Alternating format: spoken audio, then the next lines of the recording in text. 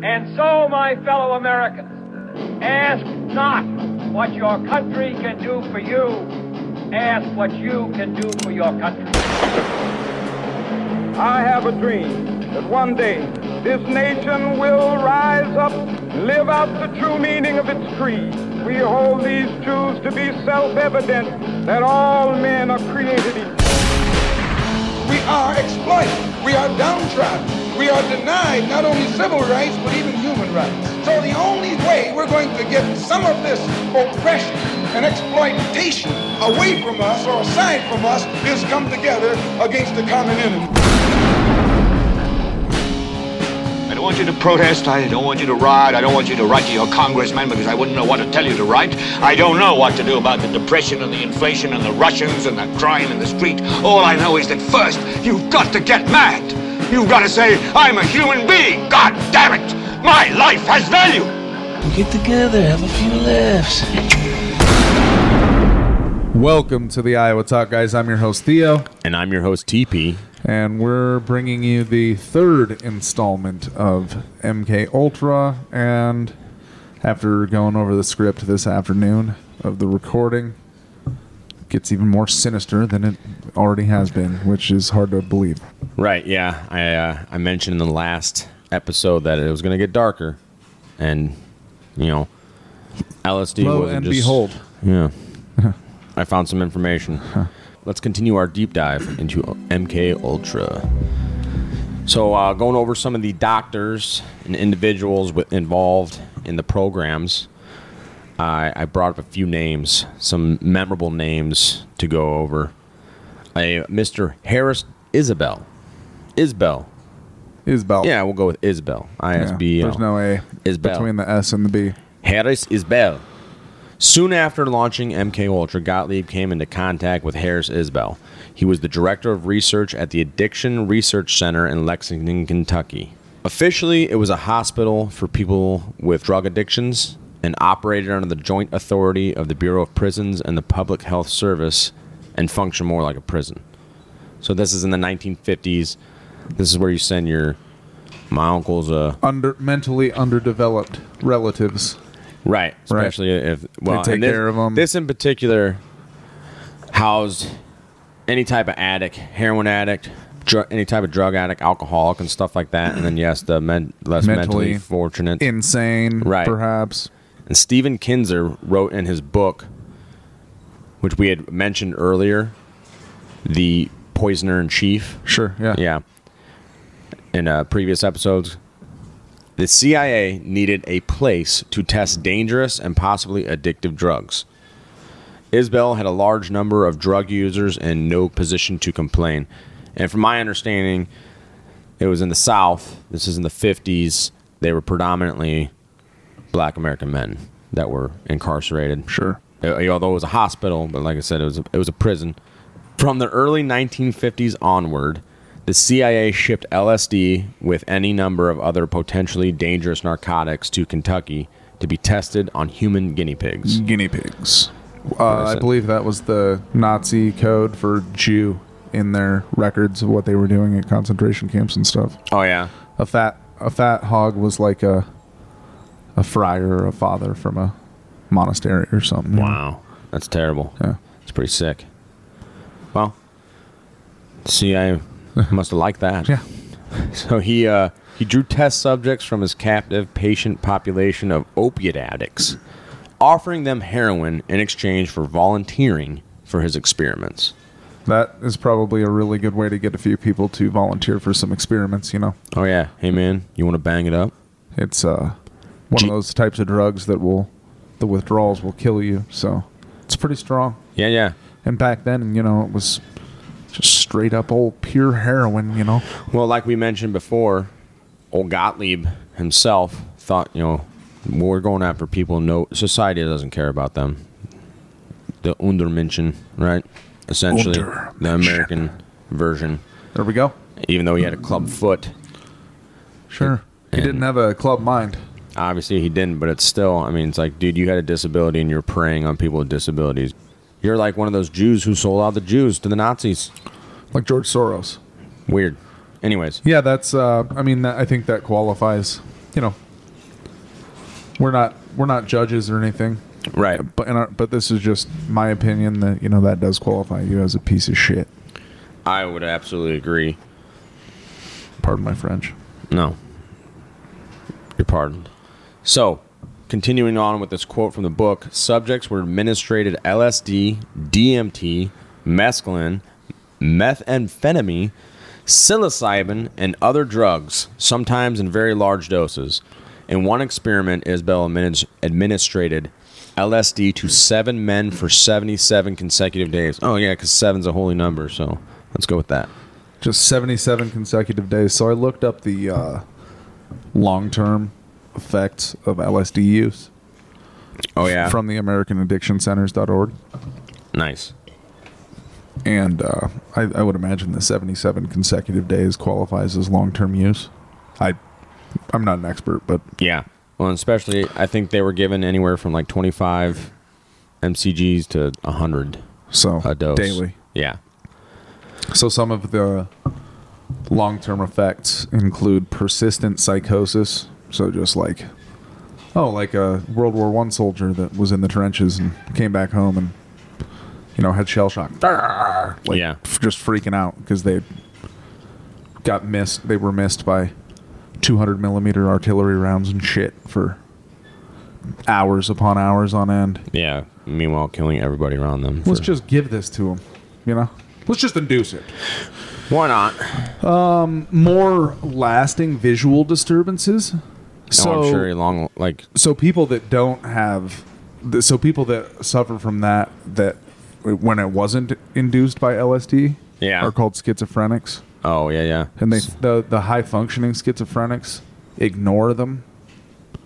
But once again, they're inducing this over the long term. Paranoia. It's terrible. So Hallucinogen persisting perception disorder, flashbacks or reoccurrences of hallucinogens. You've heard of that? Right? Oh, yeah. Having somebody that did it a whole bunch of times, having another episode, sometimes more than a year after they last used LSD. I know a guy I used to work with who did a bunch back in the 70s when he was a kid, and he said if he pops his neck sometimes and gets a real good one, he'll have an acid trip for a while. I mean, how do you just work? How do you work like that? I don't know. That's nuts. Anyways. Moving on. Yeah. That's pretty crazy. So, yeah. Dr. Evan, obviously, they destroyed lives with these experiments. Evan Cameron. Ewan Cameron? Ewan? Yeah. I don't really care. He doesn't deserve to have his first name remembered. Ewan. Evil Cameron. In the mid-50s, CIA operatives took note of the work, really their torture techniques on involuntary hospitalized patients. That's cute. Mostly women this time. That's cute. Ewan Cameron, president of the American Psychological Association and the Canadian Psychiatric Association. And at the time, he was working at Allen Memorial Hospital in Montreal. Good bologna sandwiches up there right here. Yeah? Yeah. Smoked. Now with him, you're going to notice a running... Trend. What I'm looking for, a trend. Yes, thank you. Sure. With this profession this individual's in. Anyways, up in Montreal, which some people might have heard of, is the Montreal sleep experiments. Cameron's brutal technique involved a 3-stage method in order to, quote, eliminate the will and establish control. That sounds awfully familiar. Yeah. Just like the Nazis were trying to do in Dachau. Just like the Soviets were trying to do in gulags. Right. Weird. Anyways, stage 1, mental depatterning is what he called it, quote unquote, which you had to essentially depattern this individual's daily pattern type. Do they cross their left hand over their right bicep when they cross their arms, or they cross their right hand over their left bicep? Just anything like that to these things that make you you. But he believed he could achieve this through drug-induced coma, massive neuroleptic drug cocktails induced extended sleep lasting up to 86 days. But Pretty sick. Stage 2 involved extreme high voltage multi-electroshock treatments. I think that just makes 3 you times daily. I think that just makes you a psychopath, man. Right? Like, Let's put this person in a coma let's just and shock and then the shit shock out- while they can't wake up. Just a sicko. If they do, we'll shoot them up again with whatever. Only a sicko would do that. No, this guy, he's a scientist who's helping people. Like I said, he was the president of the American Psychological Association and the Canadian Psychiatric Association. So he was like an international expert. Right. So he's an expert. Yeah. Expert to the nth degree. Yeah, so the electroshock treatments 3 times daily. Finally, while the person is in an isolated confinement in LSD-altered states of consciousness and deprived of sensory stimulation, adequate food, water, and oxygen, so he's starving them Yeah. as well. You're going to fast to make these drugs take effect immediately. Sure, yeah. Then the victim will be bombarded by psychic driving, is what he called it, quote unquote, by use of a football helmet clamped to the head with taped messages, so headphones on there, with taped messages playing for hours nonstop, sometimes up to 500,000 times. And some of these messages were, quote, "My mother hates me."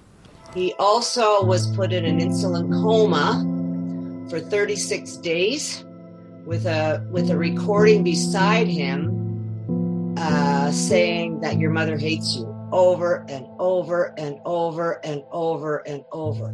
That was beside my bed constantly, repeated 250,000 and 500,000 times. Up to 500,000 times. While you were in a drug-induced coma, basically your body's on survival mode. Is this like, just for fun? Just for fun for these guys? You'll find out. You'll find out what the official word was at the end of this program. I'm familiar with it. Yeah, I'm sure most of you already know. Just to play devil's advocate here. Yeah, I mean, this was for science. I said earlier in my comment, science, science, science, and science. That's science really, for sickos. Yeah, and they were getting all these guys that we talk about and all these names that come up. They were getting grants from CIA fronts, like we talked about before. Like Gottlieb had gone around the country setting up, him and his buddies. Multiple CIA fronts. Yes, all over the place. Companies. Yeah, it's crazy. Anyways, Cameron was looking for techniques that would enable him to, as he put it, repattern the individuals. So just repattern them. Yeah. After we do the mental depatterning, we have to now repattern. Change their attitudes and beliefs. It's like a computer, right? There you go. Programming. This is science. Isn't it crazy that they call television programming? Mm-hmm. Weird. Coincidence. Must be. Patients who came to Cameron for help became his unwitting test subjects. So that's, once again, I mean, this guy's ruined a lot of people's lives. Where they're like, yeah, I'm having trouble sleeping. He's like, oh, I got this good program I can put you through. It's about 70 days. But you'll be cured, trust me. Well, cured of something. Oh, my gosh. End up with a lobotomy at the end of it. And some of them I'm sure did. Yeah, and then go home and destroy your family in the worst way possible. And then when you're up there in Montreal, minus murder, and when you're up there in Montreal, you can just grab a smoked meat sandwich for lunch and go back to work and go home. Yeah.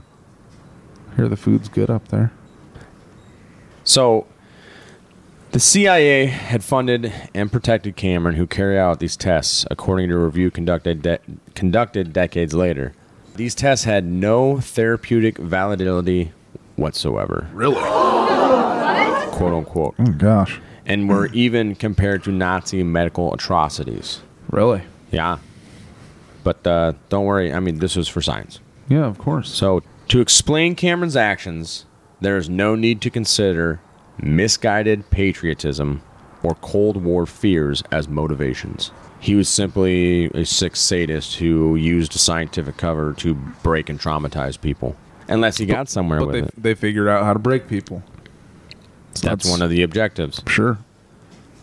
So it's valuable. Yeah, you'll find out there was a bunch of them all around the country. Sicko. Yeah, and Cameron, the CIA had a psychiatrist conveniently outside the United States who was willing to do terminal experiments in electroshock, sensory deprivation, drug testing, and all of the above combined. Yes, I have no problem doing that. Right? Yeah, too bad he wasn't able to just join the army. Get his service done with before he did all this. Sidney Gottlieb. Oh, yeah, right. Well, who knows? Listen to our first episode, folks. Who knows what Or was would that have our happened second? then. I think we talked about Sidney on the second one. Sid the Kid? Sid the Kid. More like the Black Sorcerer, as he was called. But the human significance of Cameron's dark legacy was brought to public attention when 9 of his Canadian victims filed lawsuits in the 1980s. 21 years after Cameron's death, which was in 1967. Which is kind of weird, right? Doing all this work for the CIA, then you just woke up dead one day. There you are with that woke up dead again. Look into that. Woke up dead, says TP. That's not actually what happened, but I mean, seriously, he was old, so. Sure. Canadian government dismissed CIA's role as a, quote, side issue or, quote, red herring. Of course they did. That's weird that the Canadian government would do that. Why? You know what? I didn't look that up. I wonder who was in charge in 1967. Of the Canadian government? Yeah. It wasn't Trudeau. No, but his daddy was in politics and stuff. But yeah, no, in the that's 80s. not. Yeah. It was whoever. I'm sure Trudeau's family was working for him on his political chain. I'd have to look into that. Speculation. Speculation. Denied. Yeah. Ottawa's Justice Department denied legal responsibility, offering each victim a measly $20,000 as nuisance payment. Well, that's kind of them. Here's 20 grand. Yeah. For wrecking your family member. Sorry. That sucks. Yeah, we got proof here that the CIA was involved, but, guy's dead. What else do you want us to do? Yeah.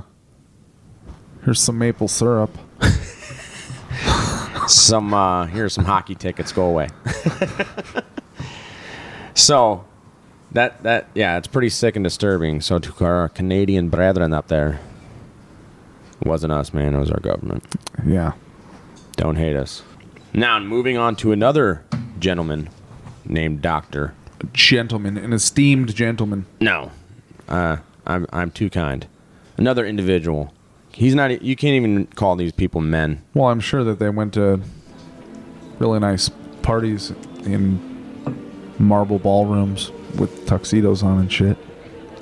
I like the Stanley Hotel in Colorado. Don't you think? And DC. Yes, TP. Yeah, because they're all evil bastards. Yeah. All right. Cut that out. I'm just joking. All right. So, Dr. George Estabrooks, a Harvard University graduate, Rhodes Scholar. That's Oxford. And chairman of psychology at Colgate University in Canada. Another psychologist. Interesting, right? Yes. Yeah, he's the only mind control doctor who has publicly acknowledged conducting extensive hypnosis on work at the CIA. On behalf of the CIA, FBI, and military intelligence. Mm-hmm. It's nice of him. Yeah.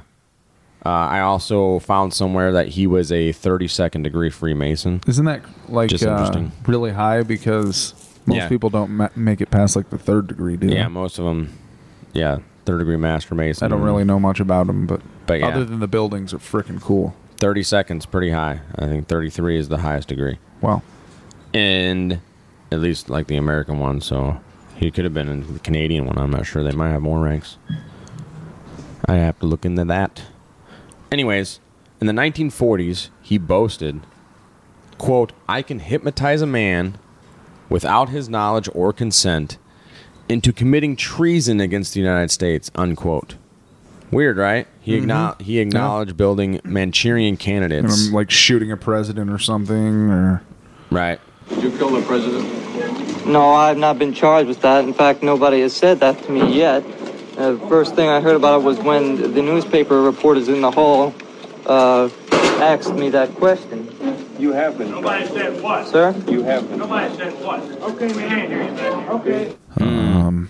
Shooting witness to the assassination of the president, or shooting the assassin of the alleged assassin, the president of the president of the United States. There is Lee. He's been shot. He's been shot. Lee Oswald has been shot. There's a man with a gun. It's absolute panic. Absolute panic here in the basement of Dallas Police Headquarters. Detectives have their guns drawn. There is no question about it. Oswald has been shot at point-blank range, fired into his stomach. He is shot. He is shot. Oswald. It is Oswald. You're... Or you could help stage a suicide with an electrical cord and somebody shooting themselves in the face with a shotgun, or in the back of the head with a shotgun. Wow. Stuff like that. Yeah. Right. Which happens. It does happen, unfortunately. Sorry to be so descriptive. No, but disclaimer. Certain places in this country, people get robbed in the middle of a street, shot in the back 3 or 4 times, and none of their stuff taken. Their wallet and their $10,000 watch is still on their wrist. But it was a robbery gone wrong. And they had emails from one of the national committees of a party, or a candidate, or a office holder or something. Anyways, yeah. We regress. Getting back to Esther Brooks here. He's wrote a few books, this guy has.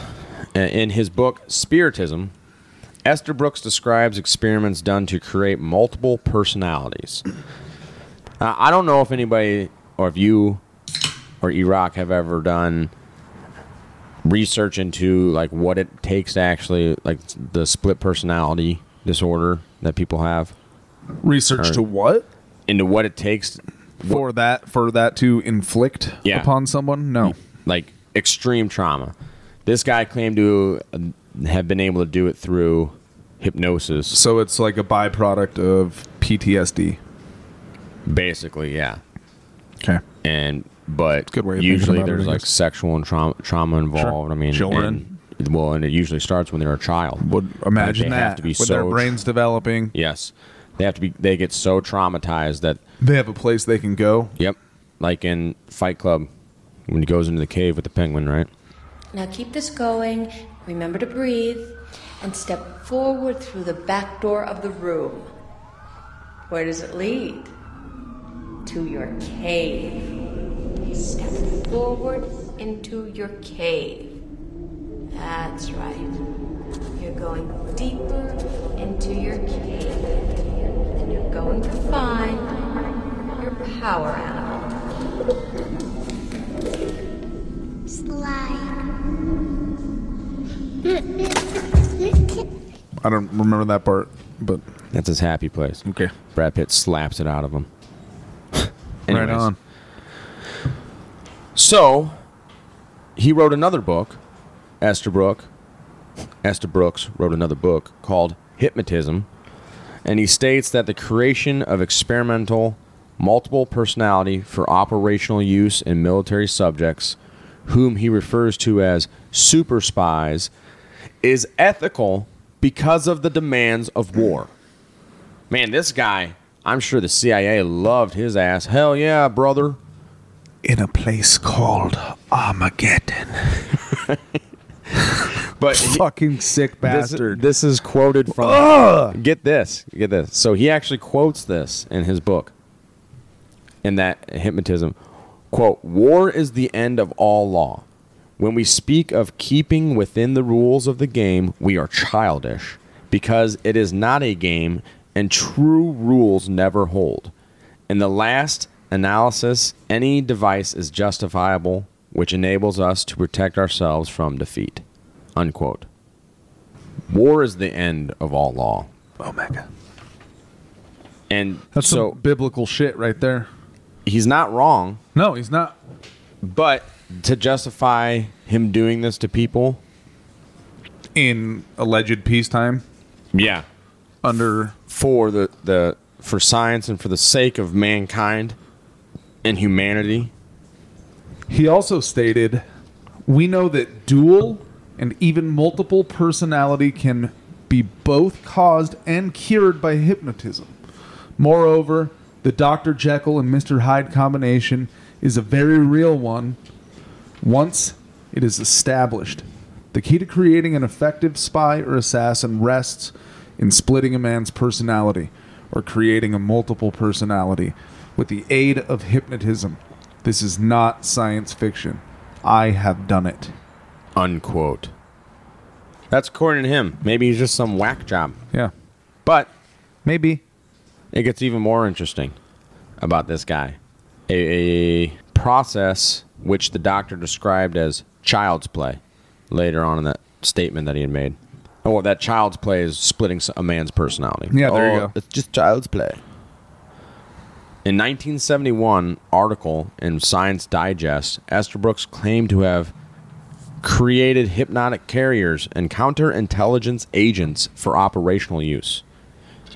And this is a quote out of that 1971 Science Digest article. "During World War II, I worked this technique with a vulnerable Marine lieutenant I'll call Jones. I split his personality into Jones A and Jones B.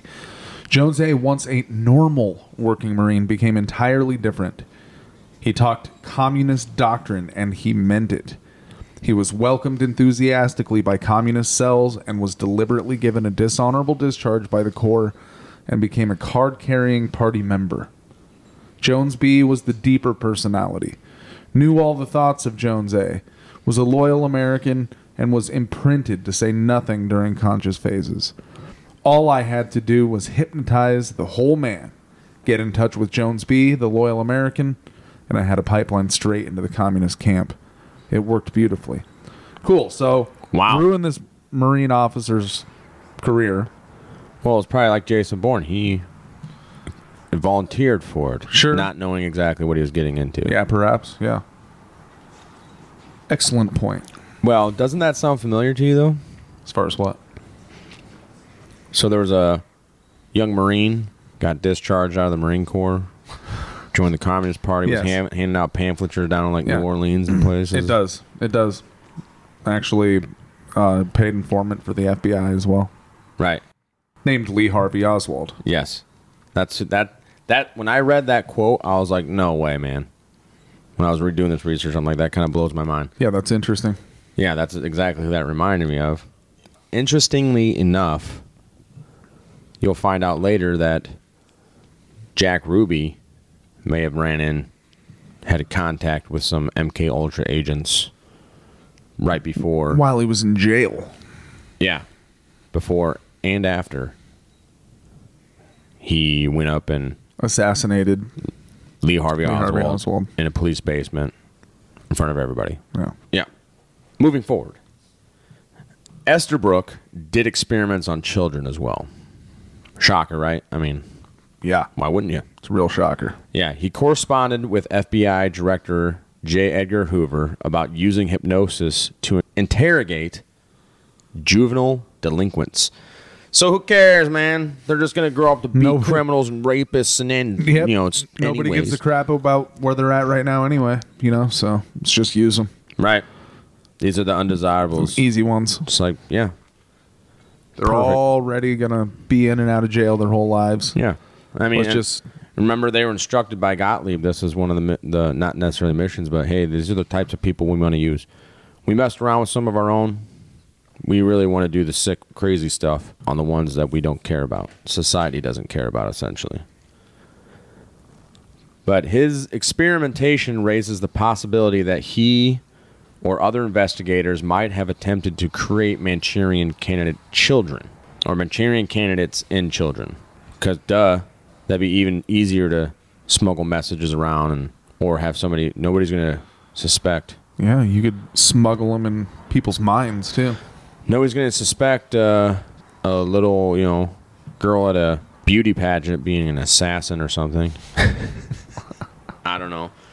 Such a possibility might seem far-fetched until one considers the LSD, biological, and radiation experiments conducted on children, which we're going to get into some of that. It's nice. Yeah, and the fact that 4 MKUltra sub-projects were on children. Right on. Yeah.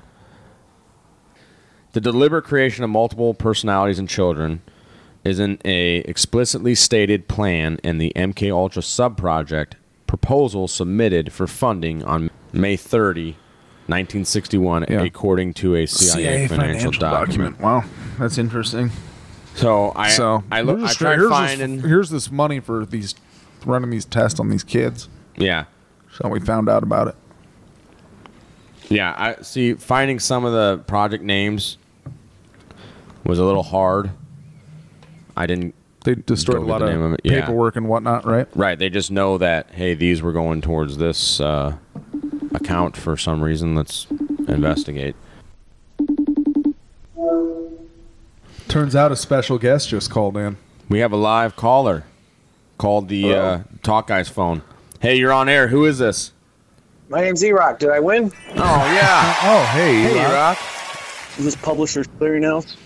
No, this is the Iowa Talk Guys. And you're one of us. Caller 10? Yeah, you're caller 10. Yeah, you win a slap in the nuts. Oh, cool. Next time we see you. Okay. So now that E-Rock has graced us with his presence, we are going to continue on with another doctor. Doctor. Loretta Bender. Dr. Loretta Bender. Mind Bender. Ooh, that's a good one. Mind Bender. I wonder if that was her nickname. Gender Bender? We just gave it to her. Old Mind Bender. She's a real sick and twisted one. Yeah. So going off what we said there last about old Dr. Esther Brooks and how the CIA had 4 sub-projects dedicated to, doing children, and not doing children, but involving children. I don't know. Maybe. We're not reporting on any. Right. So this Dr. Loretta Bender, from early 1940 to 1953, Dr. Loretta Bender, a highly respected child neuropsychiatrist practicing at Bellevue Hospital in New York City, experimented extensively with electroshock therapy on children who had been diagnosed with autistic schizophrenia. In all, it has been reported that Bender administered electroshock therapy to at least 100 children ranging in age from 3 years old to 12 years, with some reports indicating the total may be twice that number.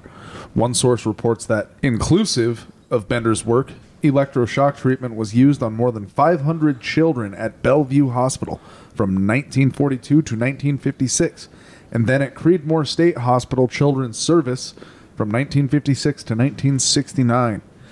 Bender was a confident and dogmatic woman who bristled at criticism, oftentimes refused to acknowledge reality even when it stood starkly before her.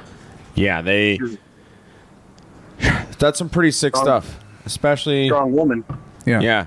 Strong, independent woman right there. Experimenting on all those children. Right. Can't do nothing about it, child. So that's how she started off, was shocking the scheiße out of these children until they shite the bed. Test subjects.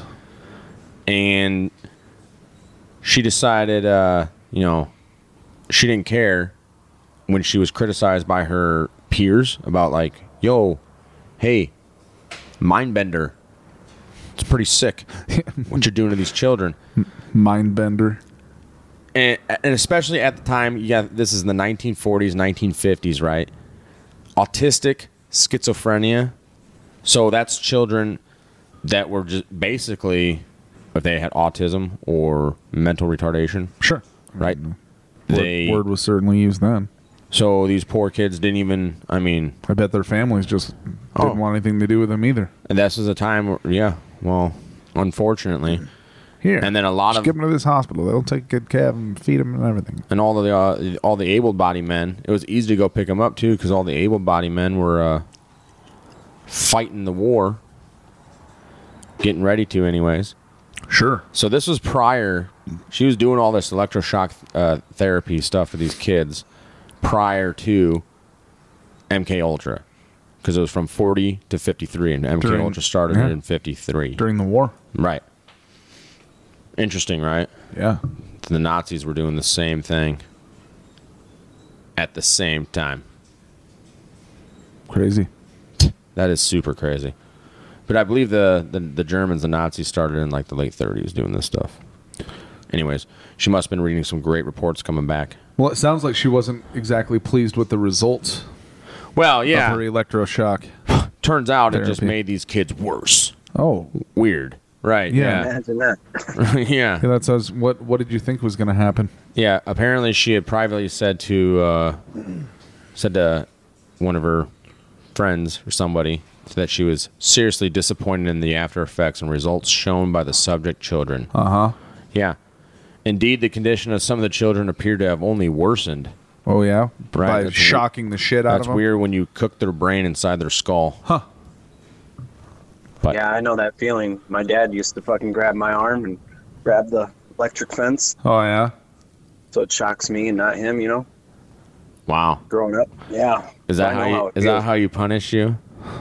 Oh my gosh, Iraq. I don't think it helped, buddy. Oh, yeah, maybe that's why. That explains a lot, actually. Thank you for being so honest with us. Yeah. Do you want to talk about it? Let me get into NPR voice right now. That was a little dramatic. It was. Not to touch Never electric mind. fences, though. All right, here we go. Yeah, anyways. You guys ever touch one? Yeah, of course. I pissed on them. Are you kidding? One time. Grew up on a ranch at one point in time. Yeah, my aunt and uncle never used to electrify the bottom wire on their horse fence because they didn't need to. It's a horse fence. Yeah. Save a little money on electricity. Until, I guess, the neighbor's chickens kept running across there and the dog was getting at them or whatever. Well, one day we were out mud stomping and we used to crawl underneath the fence through the pasture to get out to the woods. And as I was coming back, he had just powered up that bottom wire, so my back was on it. And it boom, and it hit me like right in the center of the back, dude. And I screamed out and echoed off this hill. And my uncle steps out the side door of the barn and he's like, "Guess it's working." Anyways, That's funny. so I feel you, Iraq, but yeah, my dad never went up to that and did that to me as a punishment. No, not as a punishment, just to be a dick. Wow. Nowadays, that's considered child abuse. Yeah, just to be funny. That is funny. That's why they call you E-Rock. The E's for electric. Electric rock. Right. So, moving on. One 6-year-old boy, after being shocked several times, went from being a shy, withdrawn child to active, increasingly aggressive, and violent. From being shocked all the time. Right. That's surprising. You need to be more sociable.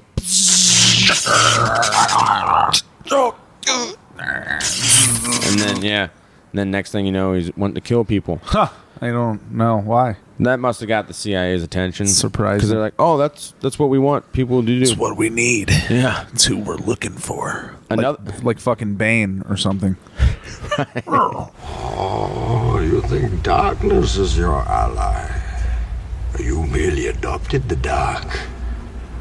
I was born in it, molded by it. This is what society wants. We will release them. These are who you have made. You created me. Yours is way better. Ask, and you shall receive. This is the speed of science. Anyways, another child, a 7-year-old girl, following only 5 electroshock sessions, had become nearly catatonic. Catatonic! Because of how her brain was fried. Probably, yeah, wherever it was placed at. Imagine that. Yeah, now think about today, how we can scan the brain and see all this damage done, especially veterans with TBI, traumatic brain injuries, and that electric shock does that to a brain. I'm sure if you would scan these brains, you'd probably see similar things. Yeah, scar tissue on the brain and shutting down parts of your brain. Anyways, years later, another of Bender's young patients who became overly aggressive after about only 20 treatments now grown, was convicted in court as a multi-murderer. Others in adulthood reportedly were in and out of trouble in prison for a battery of petty and violent crimes. In a 1954 scientific study of about 50 of Bender's young electroshock patients, conducted by 2 psychologists, found that nearly all were worse off after the, quote, therapy, and that some had become suicidal after treatment. Well, they found out what happens, so good on them. Yeah, doing the science. Trust the science. But Yeah, trust the science. 20 times, I don't know. Your brain. After you shock somebody 20 times, they want to kill themselves. And or other people. Or other people, or their family wants to kill them. Yes. One of these. Weird. Okay. One of the children studied in 1954 was the son of well-known writer Jacqueline Susan, author of the best-selling novel Valley of the Dolls. Susan's son, Guy, was diagnosed with autism shortly after birth, and when he was 3 years old, Dr. Bender convinced Suzanne and her husband that Guy would be successfully treated with electroshock therapy. Guy returned home from Bender's care, a nearly lifeless child. Susan later told people that Bender had destroyed her son. Guy has been confined to institutions since his treatment. That's pretty wild. Oh, yes. Trust me, these electroshock treatments are very good for your son. Yes. And then came back freaking... It's sad. That's Lifeless. sick, dude. But yeah, continue, please. In 1955 and 1956, Dr. Bender began hearing glowing accounts of the potential of LSD for producing remarkable results in children suffering mental disorders, including autism and schizophrenia. Bender's earlier work with electroshock therapy had brought her into contact with several other prominent physicians who, at the time, were covert contractors with the CIA's MKUltra and Artichoke projects. All right, now, you might recognize some of these names, okay? We've already talked about a few of them, and this is right after MKUltra started up, right? Dr. Harris Isbell. Yeah, Already he's talked on that about list. him. Harold A. Abramson. Doctor Joel Elks. And then name a few. So just, yeah, there's a few others on there, and I want to hit who are these folks. It's crazy. And another thing we have here is that a noted allergist who surreptitiously worked for both the U.S. Army and CIA since the late 1940s was the physician Frank Olson. Weird. Oh, we've heard about him before. Yeah. He was taken to sea shortly before his murder in New York in November 1953. Yeah, we talked about him on the last episode. He was taken to see Abramson. So, that's crazy. Wild, right? Coincidence. Yeah. And Mr. Elks was a close associate of Dr. Abraham Wickler, who worked closely with Dr. Harris Isbell. And Elks reportedly worked closely with the CIA, Pentagon, and Britain's MI6 on drug experiments in England and the United States. Far out, dude. Well, man. So, far out. Perfect. How Austin convenient that Powers. all these people meet up with this woman who just loves torturing mentally disabled children. Sure. Well, she had a lot of research in the field, so she was pretty valuable. She had a lot of information that was of value to them. And no soul, dude. Sure. You know what I mean? Sure. Bender attended a conference sponsored by a CIA front group, the Josiah Macy Foundation. The conference focused on LSD research and featured Dr. Harold A. Abramson as a presenter. In 1960, Abramson conducted his own LSD experiments on a group of 6 children, ranging in age from 5 to 14 years of age. Okay. Yeah. I can imagine being 5 years old and doing psychedelics. Here, kid, you want a juice box? Yeah. some fruit snacks. I'm sure that, or lollipop. Here you go. The more you eat, the higher you get. A few short months after the Macy Foundation conference, Bender was notified that her planned LSD experiments would be partially funded by the Society for the Investigation of Human Ecology, or SIHE, another CIA front group, then located in Forest Hills, New York. The society was headed by former U.S. Air Force officer James L. Monroe, who had worked on the top-secret psychological warfare and propaganda projects, oversaw about 55 top-secret experiments handwritten by the CIA.